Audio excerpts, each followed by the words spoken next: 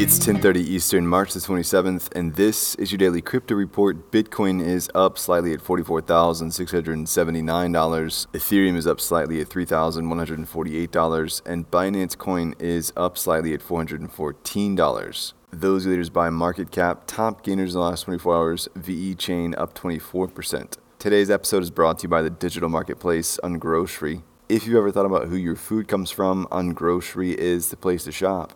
Join the food people online at ungrocery.com. Well, the block is reporting that Avalanche is launching a $100 million creator fund. Avalanche is working to incentivize creatives to build projects as the Ethereum competitor continues to grow its audience. Their first collaboration will be with Grimes and the Web3 platform Open as part of their Culture Catalyst initiative. Grimes is planning an intergalactic children's metaverse book.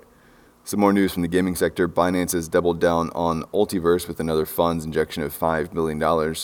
This move follows their co-leading the $4.5 million round just last week. Nicole Zhang, director at Binance Labs, said the extra funds were to ensure the firms were bonded in a way where Binance would have some sort of say in terms of the team's future path. Well, this week, Madonna picked up a Bored Ape for more than $500,000. The 63-year-old turned to MoonPay for the acquisition, saying she's entered the metaverse. MoonPay also picked up an ape for Wiz Khalifa, according to on-chain data, but the rapper hasn't acknowledged their relationship publicly. Well, ExxonMobil is starting a pilot project to use wasted flare gas for crypto mining in partnership and following in the footsteps of Crusoe Energy Systems, who pioneered the move in 2019. The program in North Dakota will serve as a blueprint for other moves in Alaska, Nigeria, Guyana, and Germany. And finally, the White House is asking for public comments on crypto's energy use and environmental impact, while their Office of Science and Technology Policy is working on a report to examine how crypto fits into the country's climate goals. The OSTP's report is one attempt to dive into crypto's environmental impact. Interested parties have until May the 9th to share their thoughts with the White House, so jump in.